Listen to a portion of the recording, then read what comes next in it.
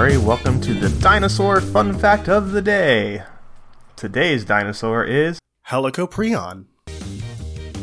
Helicoprion is an extinct shark which lived approximately 290 to 250 million years ago during the early Permian to early Triassic periods.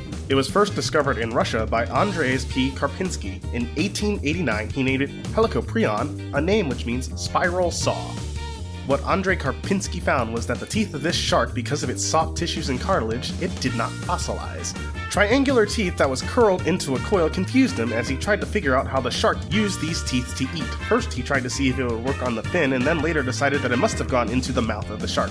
Today, paleontologists agree that this animal's circular teeth were attached to its lower jaw. While Helicoprion looked and acted like a shark, scientists now believe that it was not a shark. They believe that they are related to chimeras, cartilaginous fish that separated their lineage from sharks 400 million years ago. Chimeras are actually deep-sea fish that are known for their large heads. Sharks have replaceable teeth, and chimeras have grinding bone plates used to grind up soft-shelled marine animals. Helicoprion are believed to have been 25 feet long and weighed approximately 1,000 pounds.